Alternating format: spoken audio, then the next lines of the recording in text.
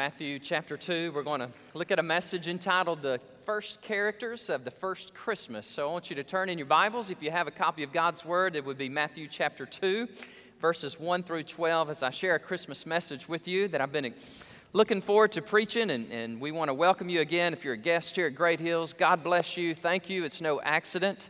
It's not by chance that you are here today. Somebody invited you.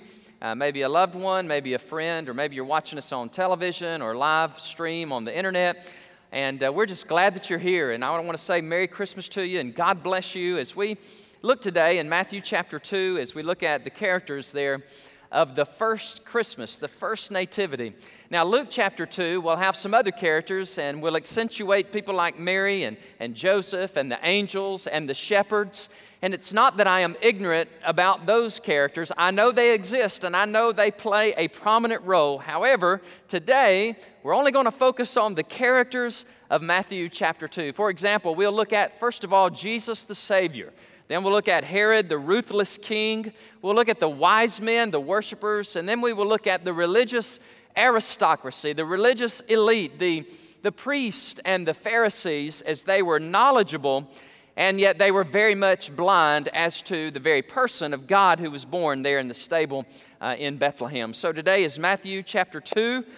So looking forward to preaching a message, a pure biographical message. Today we're going to study biography today, and we're going to look at these key characters of the first nativity. So let me read the text, and then we'll walk through it together. The Bible says, "Now after Jesus was born in Bethlehem of Judea, in the days of Herod the king, behold, wise men from the east, they came to Jerusalem. And they said, 'Where is he who has been born King of the Jews? For we have seen his star in the east, and we have come to' what, church? What does it say? We have come to worship him. Now when Herod the king heard this, he was troubled, and all of Jerusalem with him. And when he had gathered all the chief priests and the scribes, now there they are, the religious aristocracy. They are the pastors and the priests, the leaders of the religious of the Jews there. And that's important. I don't want you to miss these guys. When he had gathered all the chief priests and the scribes of the people together, Herod inquired of them, where the Christ was to be born. And so they said to him, they are knowledgeable, and yet they are very blind. It says, "Oh, he's going to be born in Bethlehem of Judea, for thus it is written by the prophet." Now, the prophet would be a man by the name of Micah. Micah would record these words 700 years prior to the birth of Christ.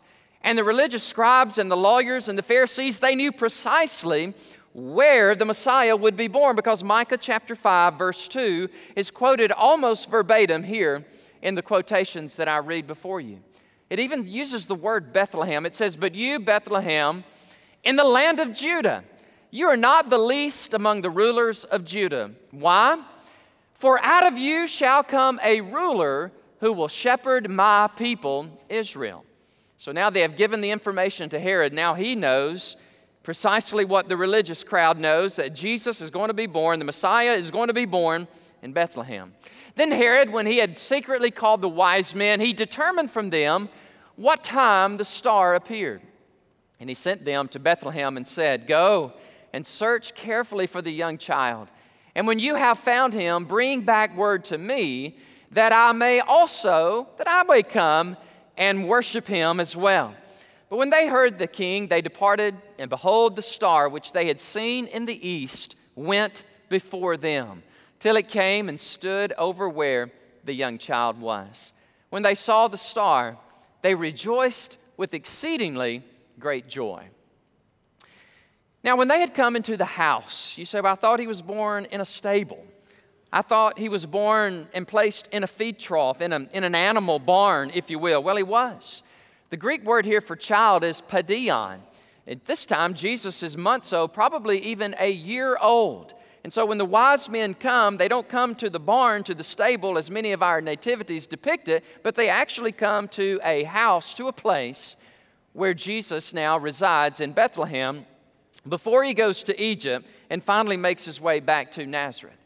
So when they had come into the house, they saw the young child with Mary his mother, and they fell down and they worshiped him. Now that's the men from the east, the Magi, the wise men. They come and they bow down and they worship him. And notice what they do. They open up their treasures and they presented gifts to Jesus. And here are the gifts: gold, frankincense, and myrrh. Then, being divinely warned in a dream. You know, this whole pericope, this whole narrative of Christmas, it is fraught, it is saturated with the supernatural. Have you noticed that? The virgin is going to give birth to a child. That's pretty miraculous, would you not agree? A virgin is going to give birth. Men hundreds and hundreds of miles from Persia are going to see a bright light, a star even perhaps. They're going to look at that star, and that star is going to lead them all the way to Bethlehem. And they're going to come and they're going to give gifts, and now they're going to be supernaturally forewarned in a dream. I mean, this is pretty supernatural. They are going to receive a dream, and the dream goes like this: they should not return to Herod. So they departed for their own country in another way. So we're going to look at these first characters of Christmas. As I said earlier, and I've said many times here at Great Hills, my favorite genre of reading is biography and autobiography. So that's why I'm kind of giddy this morning. I'm actually a little excited. I've got to study the last 2 weeks about these key characters of Christmas, and I couldn't wait to come share with you because I get to preach to you my favorite type of preaching. My favorite type of reading is presidential and religious or missionary biography. I just finished reading the book, a second book on Abraham Lincoln. And Mrs. Ochester, I finally went and saw Lincoln. I actually saw it in my home. I remember Miss Barbara says, "Have you seen that?" I said, "No, I'm kind of behind the times." And so I finally watched it this week, and I just loved it. It was fascinating because I love that genre of reading. And now I'm in the midst of reading a book on William Carey. And let me tell you just a little bit more about his life, because there are some characteristics in his life that segue beautifully into the lives of especially Joseph and Mary. And so William Carey is known as the father of the modern missionary movement. In 1792, Carey was in England, and in England, and he was in Northampton, and the British Baptists gathered together, and they commissioned the first modern missionary in that Baptist society, and they sent him to India. He was so excited, he took his son Felix, and he was going to sail with Felix, his son, and with another man by the name of Thomas. And they were going to go plant their lives in Bengali, India. And so they were getting on the boat. And as they were getting on the boat, somebody came to them and said, "We got terrible news for you. You guys cannot sail to India because Thomas, your co-laborer, your co-missionary, has some creditors and he owes some money. So all of y'all are going to have to get off the boat and you're going to have to go sail another time." And as I was reading that, you just cannot describe the palpable, just absolute, just despair of William Carey. Now, he had already told his wife and his pregnant wife and 2 children, "Hey, I'm going on a missionary journey. I will not see you for 3 years.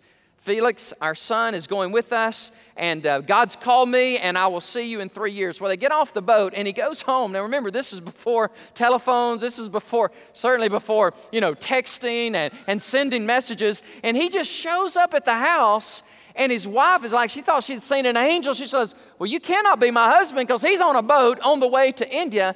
And he said, "No, honey, it's me. In the providence and the sovereignty of God, our plans have been thwarted, and I really do not know what we're going to do." And I think about that story. And that reminds me of so many times in our lives, especially in the lives of the followers of Christ, how we have these grandiose plans, we have these ideas, and yet it just seems to be fraught with difficulty and trying circumstances. And all we're trying to do is do our best and do what God wants us to do. And it seems like everything just comes unraveled, and our plans are frizzled and frazzled, and we look up to God and say, "God, what is going on?" But this is what happened. Carey, because he missed the boat, and through a set of circumstances, in a few weeks, he was able to take his wife, his pregnant wife, their 2 children, and Felix the son, and all of them now are able to get on the boat and sail to India and plant their lives there. It's just the way God does things. God takes His children, and instead of exempting us and saying, oh, I'm just going to take care of you, you're never going to have any travails or vicissitudes of life or no difficulty, I'm just going to protect you, and we're just going to walk you through life, and everything's going to be rosy, it's going to be grand, and that is not Christianity. In fact, God opens up the floodgates of travail and difficulty, and He allows those waters to flow over our otherwise tranquil souls. You say, yeah, I get that. Why does He do that? That's just God's way of doing it. He allows the difficulty to come into our lives so that we can see our utter dependence upon Him. And through His sovereignty and through His providence, through His grace, He will guide us ultimately to a far better destination. I think about Jesus in Matthew 14. He tells the disciples, get in the boat and sail to the other side, knowing full well that as they get in the boat and sail to the other side, there's going to be a massive storm on the Sea of Galilee. It's just about to kill them and take their lives, and yet God sent them right into the teeth of the storm so He could manifest His grace, His sovereignty, and His providence and lead them safely to the other side. Now get this. She is pregnant, all right? She is great with child, Mary is. They have to leave Nazareth. They got to go to Bethlehem because of the tax, the census. Now, ladies, being pregnant, they tell me, is a difficult way to go. It's a difficult life. I mean, there's morning sickness first trimester. There's growth there the second trimester. And Nellie, come on, baby, third trimester. How would you like to get on a donkey and try and ride for a few hundred miles? How about that? You say, yeah, brother, that's interesting. Why would God let that happen? I mean, after all, she is giving birth to the Son of God. And there Joseph and Mary go, and they're making their way, meandering their way down to Bethlehem, and they arrive. And what happens in Bethlehem? I mean, they roll out the red carpet. They go, oh, Mary, oh, Hail Mary born, oh, women, you're blessed and you're awesome, and come on in. And the keeper of the inn says, honey, we ain't got no room for you. I mean, it's all closed up. I mean, it's packed because everybody's coming that have lineage and ancestry here. And so the best we can do is we can put you over here. Now, we have glamorized this, and we've made it look something like it's not. Guys, this is an animal stall. This is where you put, this is really profound, animals. Okay, they put animals there in the manger. Away in a manger is nothing but a feed trough. It's a grimy feed trough. She gives birth. She places the Son of God in a feed trough. And it just reminds me, strange way to save the world. God's ways are unique. God's ways are strange. If you're here today and you're struggling and you're trying to do the right thing and God is taking you to and through this circuitous route, He could have taken you, as the crow flies, taken you straight to your destination. He could have made it easy for you. He could have made it comfortable for you, but he didn't. He's allowed difficulty. He's allowed the winds to blow upon your otherwise tranquil soul. And you cry out to heaven and say, oh God, why are you allowing this to happen to me? And God says, welcome to my family. That's the way I treat my own. I lead you in a way, a sovereign way, so that you will see your utter dependence upon me and you'll continue to trust in me. Do I get a vote on that? No, you don't. It's just the way God does it. So first of all, let's look at Jesus the Christ. God the Father surely did not exempt God the Son from this circuitous route, through this travail, through this difficulty. Of course, the ultimate example would be the cross, but look at the cradle. Look at the way He is born. Here Jesus Christ comes. Matthew 1:21 says, and you shall call His name Jesus, for He will what? Anybody? He will save His people from their sins. Now, the word Jesus itself literally means to save. And so early on in Matthew 1:21, you read with me that Christ has come in order that He may save His people from their sins. Why? Why did He have to come and save us from our sins? Well, number one, we needed a Savior, and number two is because we are sinners.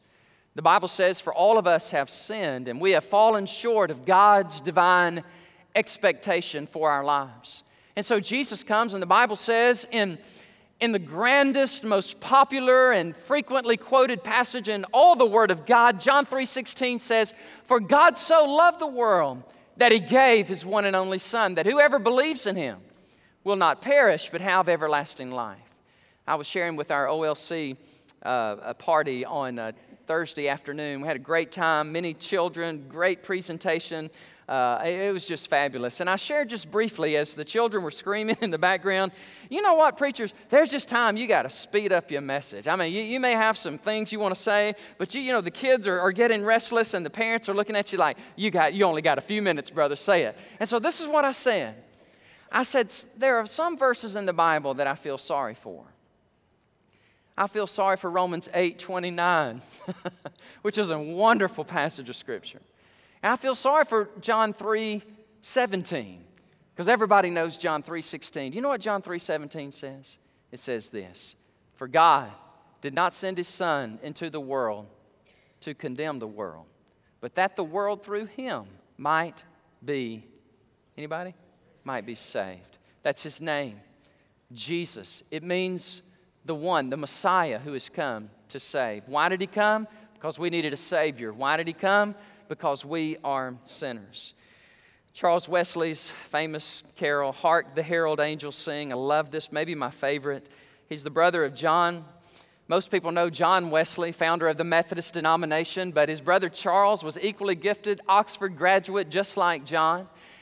And he wrote these words, and I just love the rich theology when it says, "Mild He lays His glory by. He's born that man no more may die.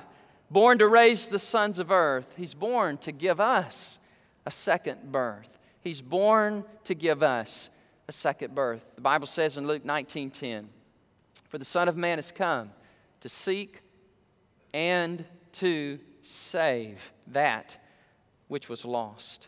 Who is lost? We all are lost. We all need a Savior. We all have two things in common. We all are created in the image of God, and we all bear the depths of sin. You think about that. Every person born is born with the image of God deeply embedded upon them. Unlike the plants and the animals and the inanimate stars of the universe, no other creation under heaven has been given the imago Dei, the very image of Almighty God, implanted upon their very psyche, implanted upon their very being. What does that mean? What does it mean to have the image of God imprinted upon us? It means that only we as humanity have the capacity to know Almighty God. I mean, we have the intelligence, listen, you'll never see a chimpanzee send another chimpanzee to Mars, okay, or on the moon. You'll never see one of those creatures in there performing open heart surgery. I'm telling you, mankind is the pinnacle, is the apex of the creation of God. And it's not because of our grand intelligence, it's because of our capacity to know and worship the living God. You have that capability. You have that ability to know God and worship God. You say, yeah, I have that in me. Where did that come from? God put that there. We all are worshipers. We're all going to worship somebody or something. Usually it's us, it's ourselves. But God has embedded in us the image of God. And number two, we are born as sinners. And the Bible in the book of Romans beautifully, theologically, eloquently says that in Adam all die, in Christ we're made alive, but in Adam we are born with this original Adamic nature and we are sinners. Now, some of you want to debate me with that, but you must not have a preschooler. Anybody that has a preschooler believes in original sin. Can I get an amen? I mean, you don't have to teach them to claw the eyes out of their sibling. You don't have to teach them just to say, that's mine, it's mine. And you're like, you little demon, where did you get that from? Well, they're sinners. We all are sinners, and that's why Jesus came, is because we have a sin nature that has to be dealt with. And here's the beauty of Christianity. All other religions make an attempt to eradicate the sin nature, to deal with that chasm, that void, that emptiness. And all other religions have this in common. Do the best that you can. Reach up to God, perform your good deeds, and maybe your good deeds will outweigh your bad deeds, and when you die, maybe you'll get to be with God in heaven. And that is all the world religions, except Christianity. And Christianity is not based on what we do, it's based on what Jesus did. And because He died, He came down, born in the cradle. Yes, in the incarnation, Jesus the Christ, the Savior. But Jesus, not only was he born, but he lived. And not only did he live, he died. And the reason he died is because of what I talked about a minute ago. It's because we all are sinners. Deep down, we know we need help. We know we need cleansing. We know we need to be reconciled to God. Where does that come from? How in the world could evolution produce such a depth of personality and psyche in the man, in the heart of man? Where in the world does that come from? It only comes from God. God shows us our great need for Him. We try to drown it out. We try to intoxicate ourselves and move it out, but it's there. We have this great chasm. Augustine is right. We are restless until we find our rest in Him. So that's Jesus the Christ, the preeminent one. There is no Christmas without Christ. There is no kingdom without a king. It's all about Jesus. Wish I could say more about that, but I'm going to get through my message. Amen. It is. It's all about Him. Praise the Lord. All right, number 2 is Herod, the ruthless king, if you're taking notes. Who is this guy? You know, we read a lot about Herod and his offspring throughout the New Testament. But this guy was a very clever, crafty, ruthless man. Let me share some things about him. He was born in 74 BC. And he dies in 4 BC, right after the birth of Christ. Obviously, we just read about that. Herod was of the tribe of Esau. He was an Edomite. He was not really a Jew from the descendant of David. And so he's called, look at this, he's called Herod the King, in quotations, because he's really not the king of the Jews, but Mark Antony and Octavius came to the Roman Senate, and they said, we are pleased with this guy. He's crafty, he's clever, and they recommended to the Roman Senate that this man, Herod, become king of the Jews. And Octavius and Antony made it happen, and the Roman Senate said, you are the king of the Jews. His dad was a great politician. His dad was appointed by none other than Julius Caesar himself. So he has this line. When he was 22 years of age, his dad made him the governor of Galilee. And he is a brilliant, bright, crafty king. But he's also a builder. As you study the life of Herod, you'll notice he built things like Masada. If you've ever been into the Dead Sea and you've ever made your way to Masada, like we had a chance to do, it is this amazing hideout of the Jews where many Jews committed mass suicide. Herod had built this escape from Rome, and he also built the temple. He began building it in 19 BC, and you see it still under construction, and you see it destroyed in AD 70, but it was Herod the Great, the crafty, clever politician king. But here's the thing about Herod that I want you to get the most. This guy is one paranoid dude. He knows he's not the rightful king of the Jews, so when anybody has a hint of the real king of the Jews being born, he gets real nervous. And the Bible says in verse 16 of Matthew chapter 2 that he says, oh no, they're telling me that the Messiah has been born. The real king of the Jews has been born. So this Herod goes and he makes an edict, a proclamation that all male children 2 years of age and younger are slaughtered. And he did that. He did that because he didn't want any rival or threat to his kingdom. That's why I've named him Herod the Ruthless King. He's a character, is he not? He's a character in the first Christmas. God sent forth His Son, born of a woman, born under the law, so that He might redeem mankind. Galatians 4 and 5. Okay, next let's talk about, this is my favorite part besides Jesus the Christ. Wise men, the worshipers. Who are these Magi guys? I'm just fascinated with these astronomers, these brilliant men from Persia, from the East. You say, how in the world could they know about a Jewish Messiah in Persia of all places? Well, you remember in 537 BC, a man by the name of Cyrus, the Persian king, he gave an edict that all the Jews could be let go, and they come out of their 70 years of Babylonian captivity, and now they are allowed to go back to their homeland. Well, guess where they resided? They were in this part of the world, this Persian, Median part of the world. And many people, myself included, believe that wise men like this were exposed to Jewish believers of a Messiah. Maybe they even brought their Old Testament manuscripts with them, and they shared, or perhaps they even evangelized their captors and said, we believe there is a Messiah to be born who will be the Savior of the world. Look, even in Micah chapter 5, it says where he's going to be born. Look here in Isaiah chapter 53, it talks about he's going to be a suffering Messiah. And look at all the prophecies of this coming one.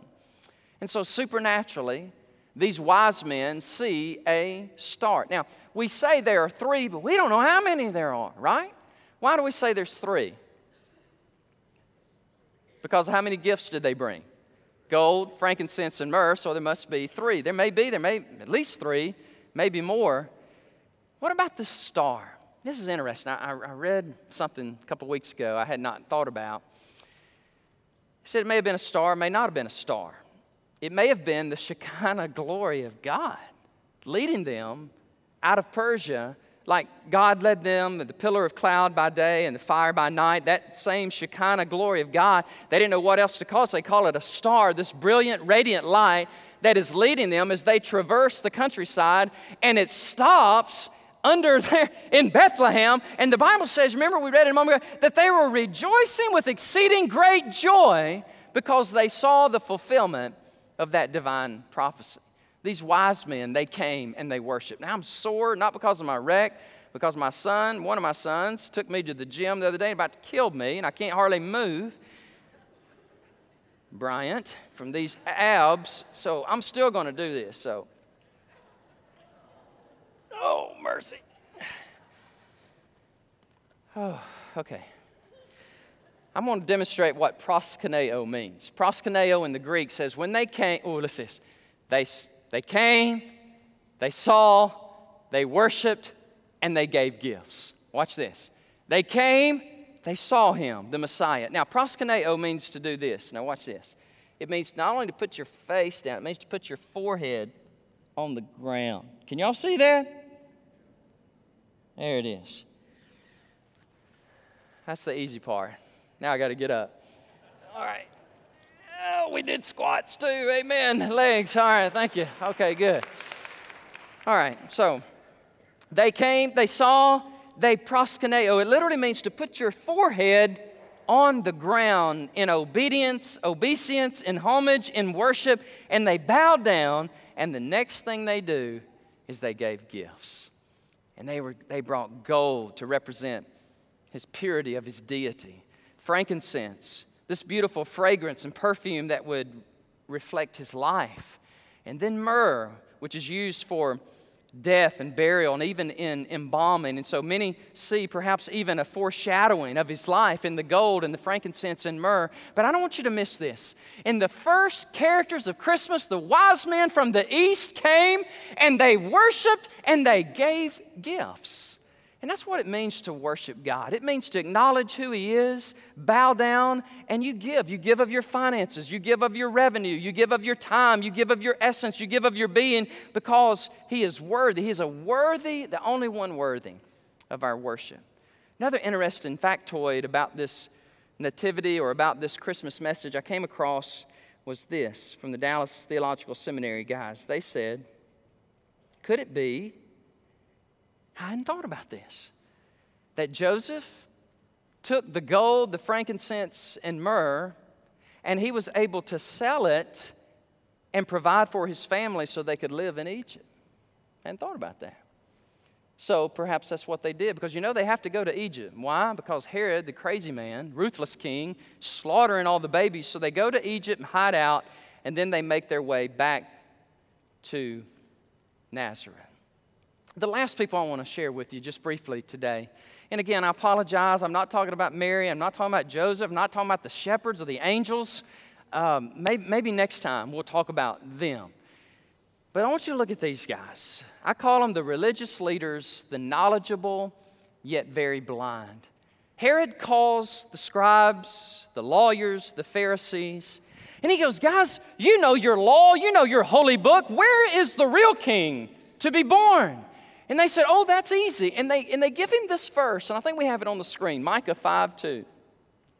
Now, by the way, this is not Matthew chapter 2. This is Micah 5:2 that's going to be basically verbatim in Matthew 2. It says, "But you, Bethlehem Ephrathah, though you are little among the thousands of Judah, yet out of you shall come forth to me the one to be ruler in Israel." Watch this. "Whose goings forth are from of old, from everlasting." So they say, "Oh, Herod, we know the answer to your religious trivia question." And to them, that's really all it was. It was just trivia. It was just the right answer you give when you're asked. Just like a lot of people born in America, you say, "Are you religious?" "Yeah." "Are you a Christian?" "Yeah, I'm born in America." It's just trivial. It doesn't really mean anything, okay? It didn't mean anything to them. Because if it meant anything to them, they would have run to Bethlehem. They would have been the ones lying down on their faces and bowing down and worshiping holy God. They knew it to be true, and yet with their hearts, they just could not embrace it, like many of you today. Like many of you right here at Great Hills Baptist Church. Cognitively, intellectually, you know it to be true. You know it, you've heard it. It's emblazoned upon your mind, your psyche. You know you have the image of God. You know it's been marred and tainted by sin. You know there's a great chasm, a gulf within you. They know within your heart there is a Christ. There is a Messiah. Surely He came. All the world will shut down in a few days. Why? Because a baby was born in Bethlehem. You know it in your mind, but you will not surrender your heart. You will not do it. And many of you will not do it today. You will not do it today. You refuse to do it. You came today, "Ma'am, I'm coming only because you're my grandmother. And you told me if I was going to get a turkey dinner next week, I got to come to church, and I'm in church. How about that?" And I'm listening to that idiot up there ramble and bamble, and I just reject wholeheartedly everything he says. Even though in my mind I know it's right, but in my heart I got to have my sin. I got to have my sin. I got to do what I want to do. And if that means I got to give up my sin and worship this king, I'll keep my sin. I'll go to hell and die because I want my sin. That's many of you today, and that's what you're going to do. I'm not changing your mind. I am not changing your mind. I can't. Only the Spirit of God can change your mind. Only the Spirit of God can arrest your soul right now and say, "Listen, listen." He's speaking the truth. In your recalcitrant, stubborn heart, would you surrender? Would you say, "Oh God, I'm a sinner. Oh God, have mercy upon my soul"? You won't do it unless the Spirit of the living God falls on you. And when He falls on you, you will do it. In fact, your heart will be so broken. You will say, "Oh God, have mercy on me, a sinner." And I pray that you do it today. Oh, I don't like these guys, y'all. I got to be honest with you. I just don't like them. They're so knowledgeable, and yet they're so ignorant. They know the very place He'll be born, but they refuse to worship Him. But I can't be too hard on them because I used to be one. I was one. I was a Pharisee. I was somebody who knew a lot, even a preacher. Had not surrendered my heart truly to God until one glorious day He had great mercy on me. Great mercy on me. I tell you, I think I was one of those that says, I'm just going to make it to heaven. I'm going to earn my way. I'm going to make it. And God will just be indebted to me. But you know what, guys? That just doesn't work. God is not indebted to anybody. Your theology is truncated and twisted as mine was prior to Christ. You have to come. You have to repent. You just have to believe and trust in Him. As I said at my mom's funeral just a few weeks ago, I said, if you will only believe and really believe with your heart, you will be saved. And somebody from the crowd said, it's that simple. And it is. I want to close with this quote. A friend of mine shared, and Jeremy Roberts used to be an intern here at Great Hills many years ago. By the way, Jeremy, God's hand is all over him. I mean, his church is just exploding. I mean, just great things are happening in his life. I'm so honored to get to know him, be acquainted with him. Listen to this, what he said, and then I want to close with this. Bethlehem. Yes, Bethlehem was an unlikely place for God to use. But God has a way of using people and places that others deem unlikely. Jesus could have been born in Jerusalem, the seat of religious power. He could have been born in Rome, the center of political power, or he could have been born in Athens, the very epicenter of intellectual power. But he was not. He was born in Bethlehem because the hope of the world is not in religion, nor politics, or philosophy. The hope of the world is a babe born in Bethlehem, the Son of God. I'd ask you to bow your heads with me and close your eyes for a time of invitation. Before we leave this place today, we do want to implore you, we invite you. Don't harden your heart. Don't be so stubborn.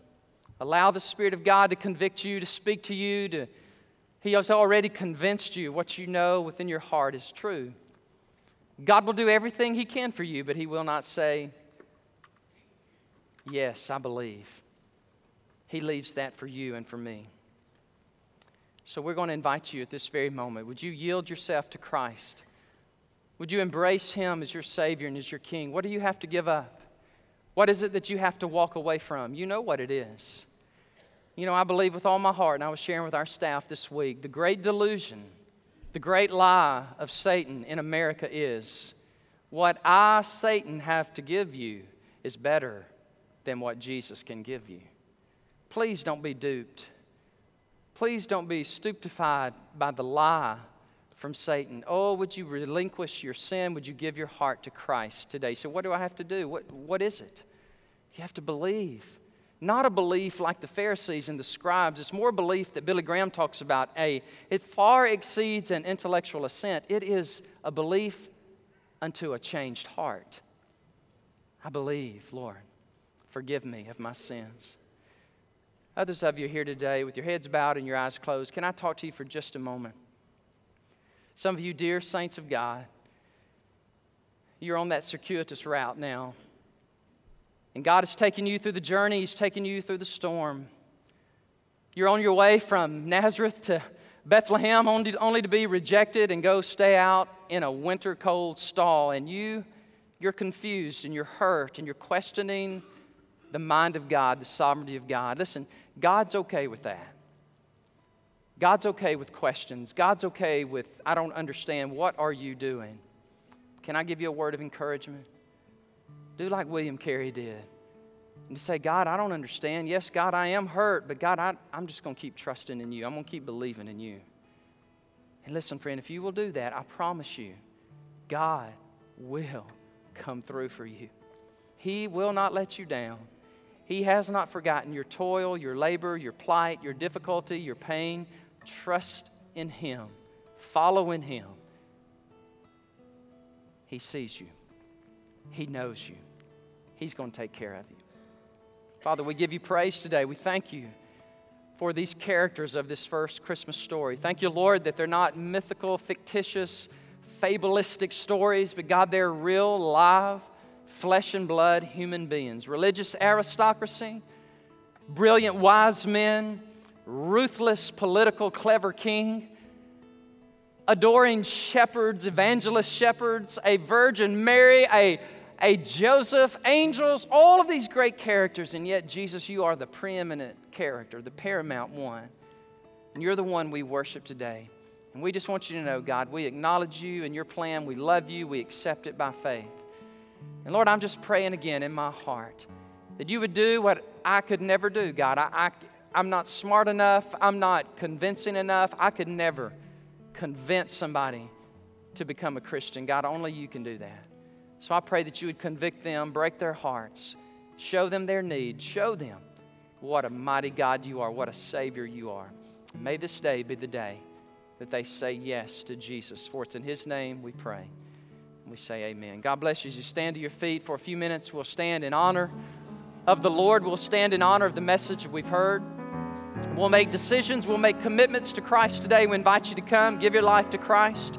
Some of you need to come and follow the Lord in believer's baptism. Others of you need to come and you need to unite with Great Hills Baptist Church. Make this place your church home.